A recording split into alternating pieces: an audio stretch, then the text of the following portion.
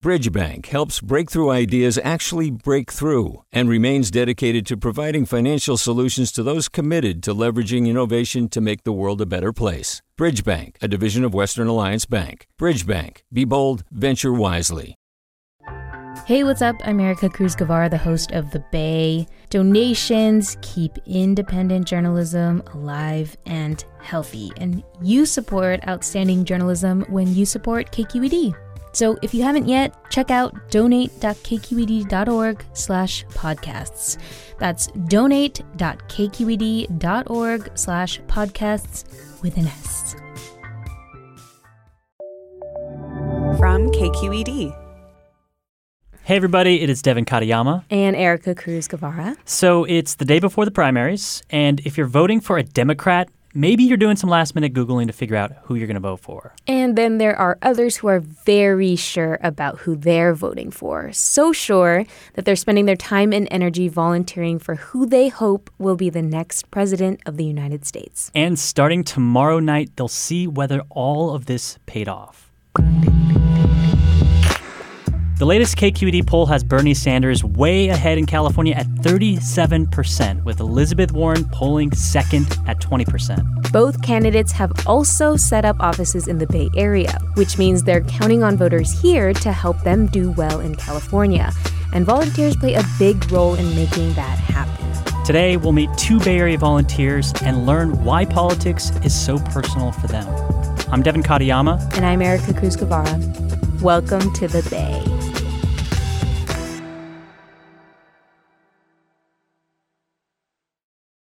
Hi, my name is Madeline Baldwin. I live in San Francisco, and I'm a volunteer with the Elizabeth Warren campaign.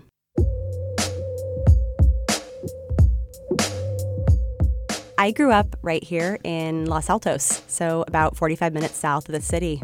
I now live in San Francisco, but I'm a second-generation Los Altan. I went to the same high school as my dad. My dad still talks about when so much of the peninsula used to be orchards. Yeah. And he talks about how he was part of the first wave of tech that came through. And then to see the second wave of tech, it's transformed. Do you remember the first time you heard about Elizabeth Warren? Yes. Public fear has turned into anger. Savings have evaporated, jobs have disappeared, and mortgage foreclosures are now measured in the millions of families and the billions of dollars. It was in the midst of the 2008 crash. I was, as luck would have it, studying economics in college. And my professor would assign reading from the New York Times and Washington Post about the Troubled Asset Relief Program and bailout. And I remember having this one name come up over and over, Elizabeth Warren. Taxpayers question what TARP accomplished when, on an individual level, their financial circumstances seem more precarious than ever. They feel like they got stuck with the bill for this bailout, but they didn't get the benefits. She was a Harvard professor who was also appointed to oversee the bailout. And she was so smart, and you would see her in these hearings. And I was mesmerized, I think, especially as someone who was studying the theory behind the economics and everything that was happening, to see it play out in real time and see someone who truly understands the implications of what was going on was really powerful. That's when she first got on my radar. And the fear that no one wants to have to think about. What are the chances these financial institutions will stumble again? Or to put it more directly, are we going to change the rules that got us into this mess before it happens again? What do you think resonated with you so much at the time regarding the foreclosure crisis and what was happening at that time? A lot of it is because I would think back to the Bay Area and some of the things that I saw here. I remember seeing a lot of housing developments go up and houses sitting dormant. Even in the Bay Area during this housing crisis, especially in Los Altos, you would still see houses that were selling for $2 million, $3 million, and yet you go not too far up north in San Francisco and there are people who are homeless. I had friends who lost their houses and their younger siblings were still in high school and had to switch schools in the middle of what was otherwise a really important time of their development.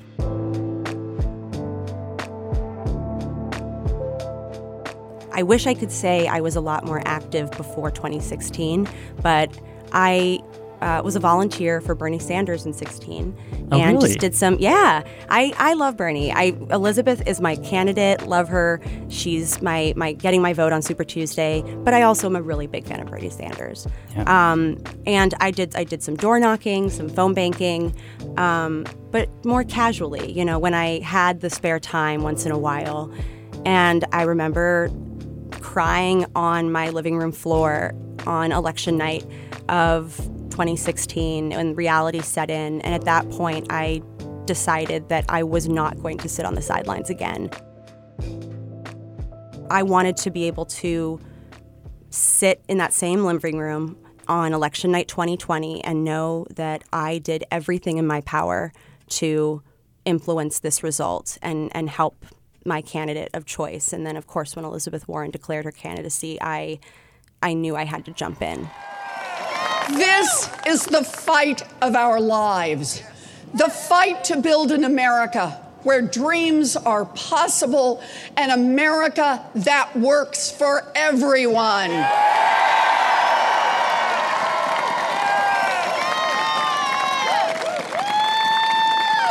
And that is why I stand here today to declare that I am a candidate for President of the United States of America.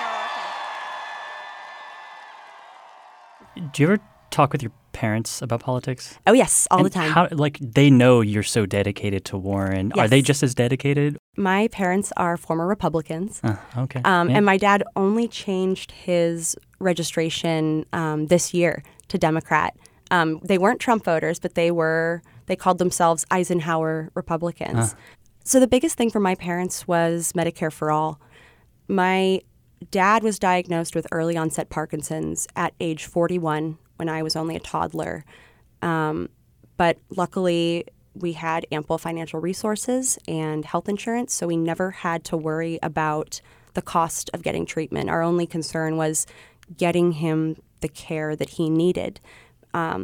And I won't say it was easy. It's been really hard watching my dad slowly deteriorate over time. But even in those dark moments, I'm reminded that I'm one of the lucky ones. You know, there are so many other families out there that don't have the luxury of financial stability or adequate health care. And I think for my parents, going through that and all the hoops they had to jump through just to get him adequate care, even with everything working in our favor, I think it reminded them how hard it is for everyone else. And that's why my parents are now ardent supporters of Medicare for All. Even for a couple of Republicans, my parents were fed up. And over time, I think they started to realize that, think back, how much easier would it have been if this was just covered? Well, thank you for coming in. Yeah, no, thank you for having me. So much.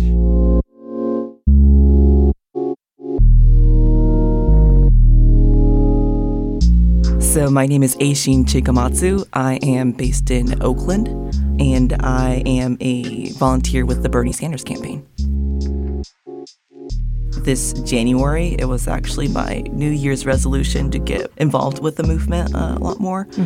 Also started doing door knocking because I was inviting other people to do it, so I was like, I should do it too. What first brought you to the Bay Area? College. I was born and raised in Japan. My father's Japanese, my mother's American. And I grew up speaking both Japanese and English, but I was hearing all these stories from my mother that grew up in the 60s and 70s, and particularly about Berkeley and its history of activism. And I was really drawn to that at an early age. And I've been in the Bay for almost 9 years now. What was it like when you first got here? Like, where was the first place in the Bay Area that you lived? It was Pleasant Hill, Concord, that area, because I went to community college there for a year. And I don't know, I was just shocked and amazed by the diversity here, because growing up in Japan and being one of the very few mixed race people, white passing people there growing up, it was very homogenous, and it was really nice and comforting to be able to kind of blend in, fit in, and just kind of feel like I belong for once. Yeah, not be the only one. Right. What are some of your first memories of U.S. politics when you did start to kind of get involved? So I studied sociology and LGBT studies as an attempt to understand U.S. society better. And so I jumped into canvassing. What was that like? Was it stressful or like scary? Oh, yeah, absolutely. I consider myself to be like very introverted and shy. And also at the time, so this was right after graduating from college, I was still struggling with English, to be honest.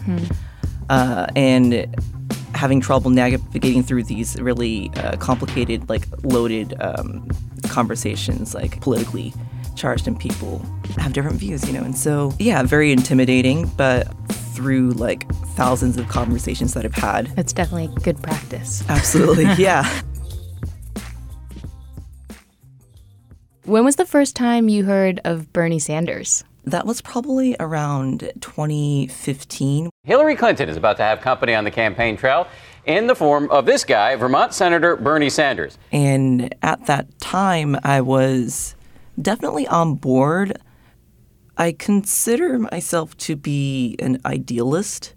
I had all these big ideas as a kid or as a young adult, thinking, you know, we should eliminate hunger, or we need to save the planet, like world peace, etc.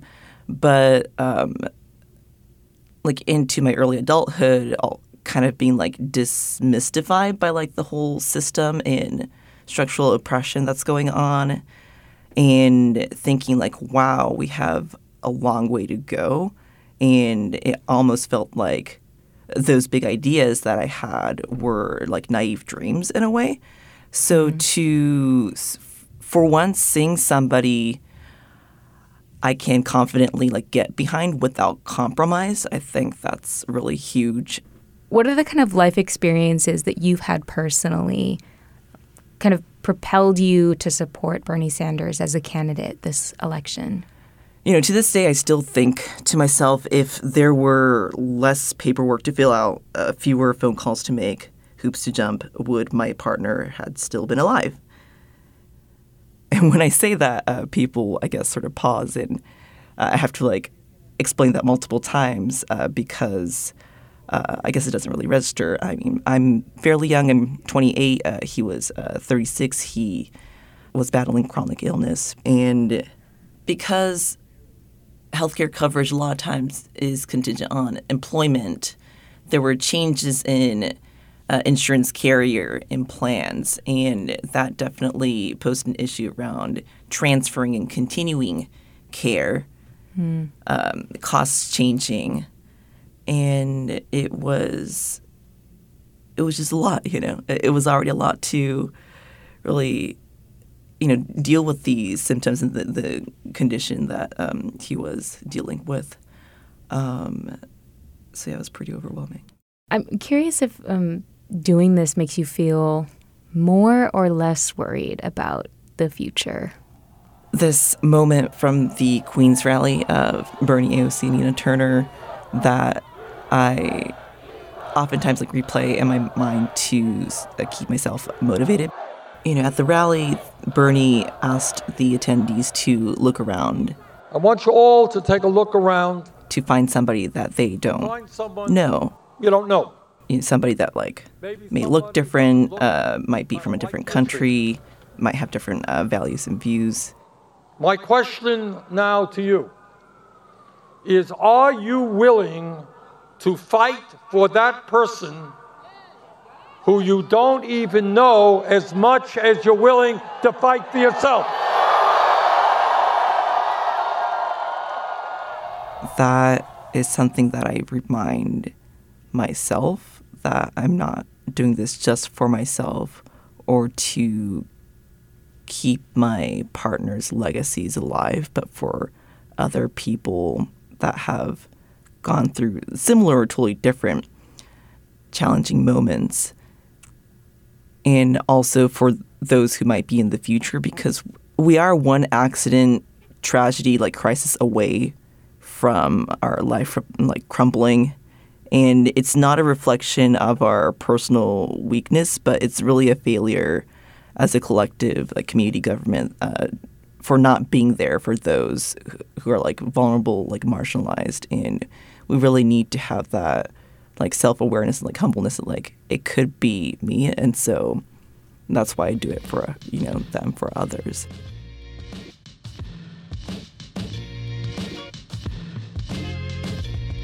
Thank you so much. Yeah. I appreciate it. Thank you. In addition to Sanders and Warren polling first and second, KQED's latest poll has Joe Biden in third, followed by Pete Buttigieg and Mike Bloomberg. Since that poll was taken, Joe Biden won the South Carolina primary, and Pete Buttigieg dropped out of the race on Sunday night.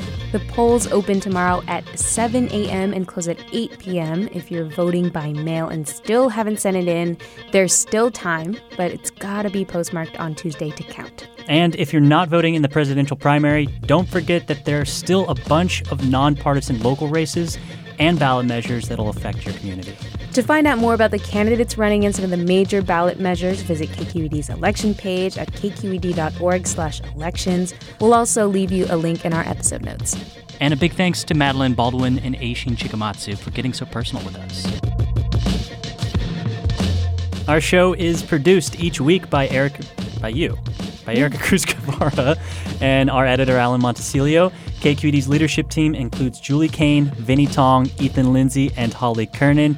We also get help each week from Kiana Mogadam, and our theme music is by Dowd Anthony. I'm Devin Katayama. And I'm Erica Cruz Guevara. Bye. Bye. Do you love learning about the San Francisco Bay Area? Its history, its people, its unique blend of cultures? Then you should check out the Bay Curious book. I'm Katrina Schwartz, editor and producer on the Bay Curious podcast, and I'm here to let you know that for the month of May, we've worked out a sweet deal for KQED podcast listeners. Right now, you can get the Bay Curious ebook for $1.99. That's right, $1.99. Just search for Bay Curious wherever you get your ebooks or find a link in our show notes. This offer does expire at the end of the month, though, so you'll want to act on it fast. Happy reading!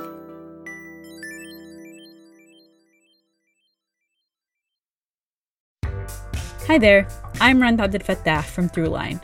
If you're listening to this podcast, you know that KQED produces exceptional storytelling that keeps you informed, inspired, and entertained.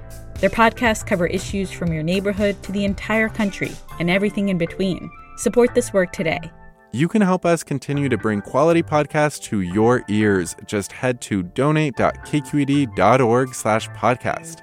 That's donate.kqed.org/podcast.